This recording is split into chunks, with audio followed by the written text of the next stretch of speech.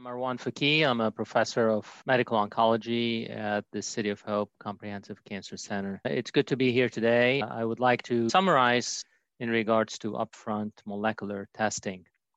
The landscape of treatment of GI malignancies continues to become more complicated, and the appropriate therapies for GI malignancies are really dependent on a very thorough understanding of the molecular profile of the malignancies in question. This applies for colorectal cancer, gastric cancer, hepatobiliary cancers, and others.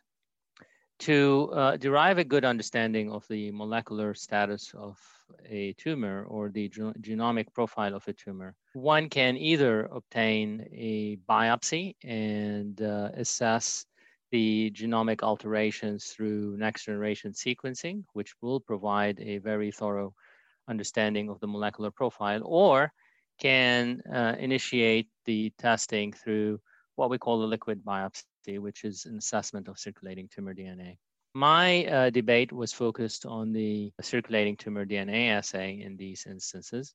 And I think the case that I made was really a practical case. For one, sometimes it's hard to obtain a biopsy with certain malignancies. For two, access to a previous tissue that is obtained in through a biopsy in an outside center can also be complicated and can require time, which is precious because these patients need to initiate therapy.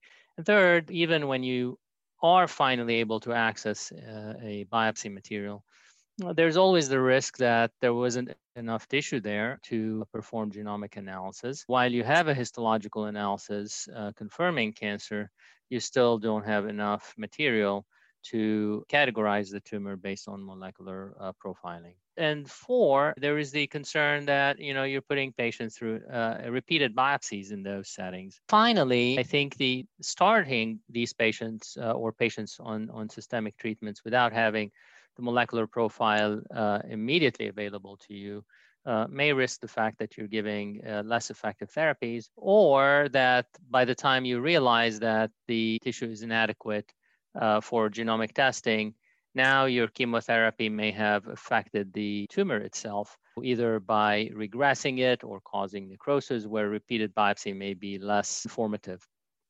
So starting with a liquid biopsy while you're interrogating and trying to get the tissue that had been obtained for genomic testing is extremely helpful because number one, it is very simple, relatively non-invasive. It's a blood draw. Number two, it is a test that will give you the results within a 1 week time so that you can act on it, quickly. Three, there is a very high concordance between the results from liquid biopsies and tumor biopsies, especially as it relates to well-known drivers that are associated with FDA-approved agents or NCCN guideline-matched agents. So the case is simple and clear to me. It does not mean that we should not get next-generation sequencing on tissue. I think that is still standard of care.